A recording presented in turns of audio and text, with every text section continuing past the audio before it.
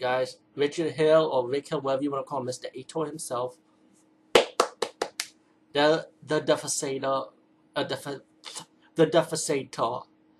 I know I'm saying the name wrong, but you guys know by the cover. This movie has nothing but fucking action, explosions, gun shooting everywhere. Yo, if you like B-movie action, this delivers. Like, you gotta own it. Own it. It's not officially on DVD, so you had to get a transfer version, but why have this not been officially... Shout Factory, they're releasing 4 action movie packs, they're releasing 4 sci-fi packs, which is coming soon, which one of those 4 sci-fi packs is America 3000, by the way, and I already reviewed that movie separately, so check that out. The Devastator, really good movie, man. Like, if you want B-movie action, like non-stop fucking action, this is it right here. The story's nothing new. It's like pretty much like, if you like something like Walking Tall, you will like this, of course. Or Billy Jack, I would say, you will like this too. It's about this guy right? Rick Hill's character. They call him Richard Hill, but it's really Rick Hill, if I'm corrected. And he got this phone call from this old man's wife that I think that he grew up with him in the military. You know what I'm saying? And the old man died in a car accident. So the wife calls him over to come over to the town, help her out in the bar or the restaurant, I would say, and help her out. And she says, and the wife of the old man telling Rick Hill's character that it wasn't no accident, and he found out this town was controlled by this drug dealer who grows marijuana, a marijuana farm all over the forest in this town, and he practically controls the town. So the drug dealer, look at Rick Hill's character. They start beating him up because he won't listen. He feels like he's gonna be trouble. And then later on in the movie, the drug dealer sent his men to burn the restaurant down, killing the woman that owns the restaurant now. She dies, and then they went after Rick Hill's character, and the drug dealer thought the Rick Hill's character died in the movie, right? But he ended up surviving. And then he decided to go at war against the drug dealer.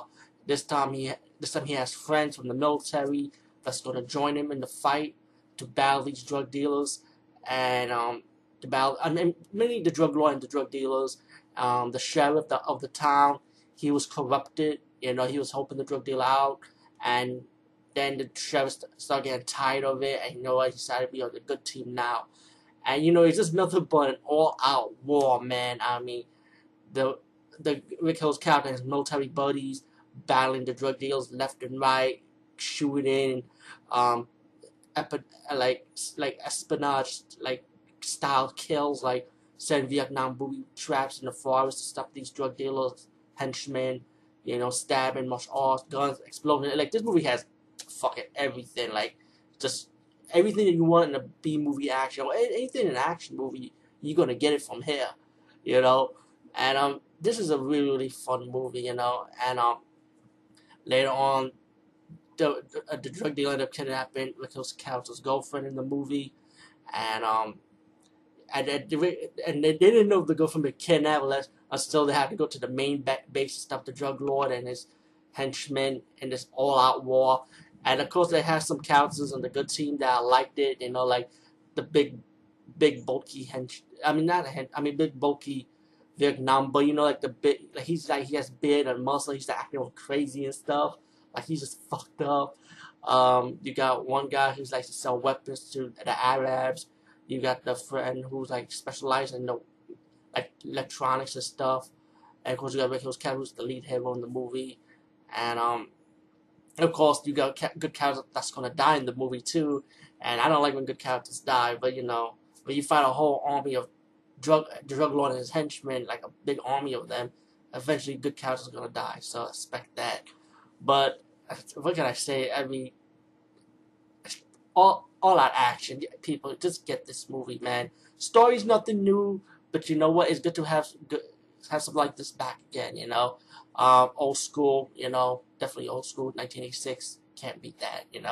Peace, guys. See you later.